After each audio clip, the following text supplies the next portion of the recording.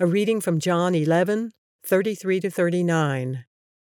When Jesus saw her weeping, and the Jews who had come along with her also weeping, he was deeply moved in spirit and troubled. "Where have you laid him?" he asked. "Come and see, Lord," they replied. Jesus wept. Then the Jews said, "See how he loved him." But some of them said, "Could not he who opened the eyes of the blind man have kept this man from dying?" Jesus, once more deeply moved, came to the tomb. It was a cave with a stone laid across the entrance. "Take away the stone," he said.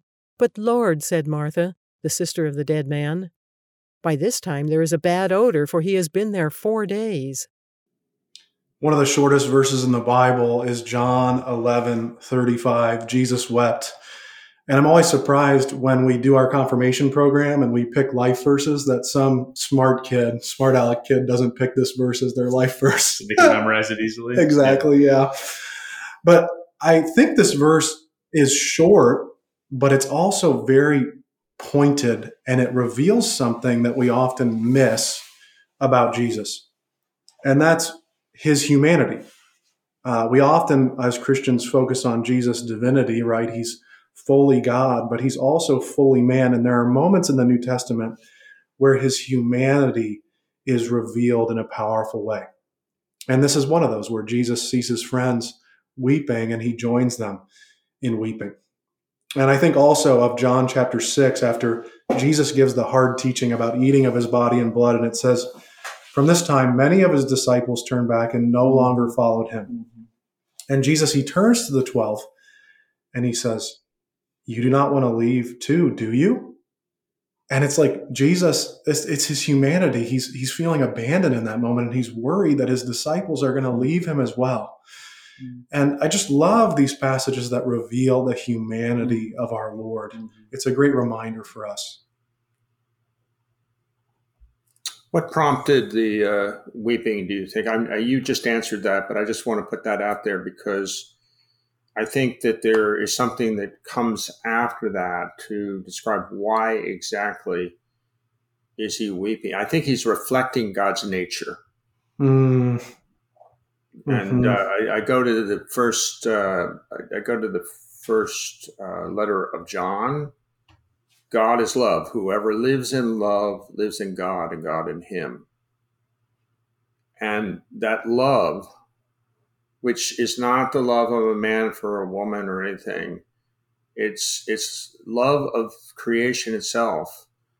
And it's the love of sending his own son into a world that has been compromised and has allowed darkness to flood into it and overcome people. And the weeping has, it's more than just the love of God, but boy, is it really at the center of it, I think. I'm going to chime in and say, David talked about his vulnerability, really, and then you said, Eric, that his weeping reflects God's heart. And this is Jesus. He's fully man and he's fully God. He's having a very human moment here because he loved Lazarus. He's missing him. He's grieving. And he's having a very divine moment, as you're saying, Eric, because he's reflecting the heart of God.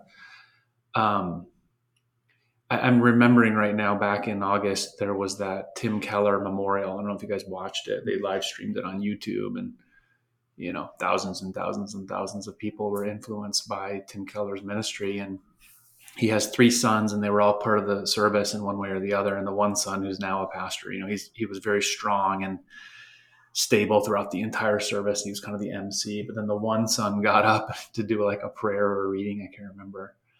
And it took him like minutes of silence because he was so emotional. And when he finally could speak, he was just weeping. He just wept. And the entire time he was on the stage, he didn't really do his job, so to speak. He didn't get the reading done very well, but he just wept. He just really missed his dad. It was the most human or real or authentic moment in the entire service. But I was glad for it, actually, because I was like, Tim Keller, for all that he is reputationally, 25 million books sold and all that, he was also someone's dad, someone's husband, someone's grandfather. And so anyway, I just see Jesus as fully God and fully man in this one profound verse. Jesus wept.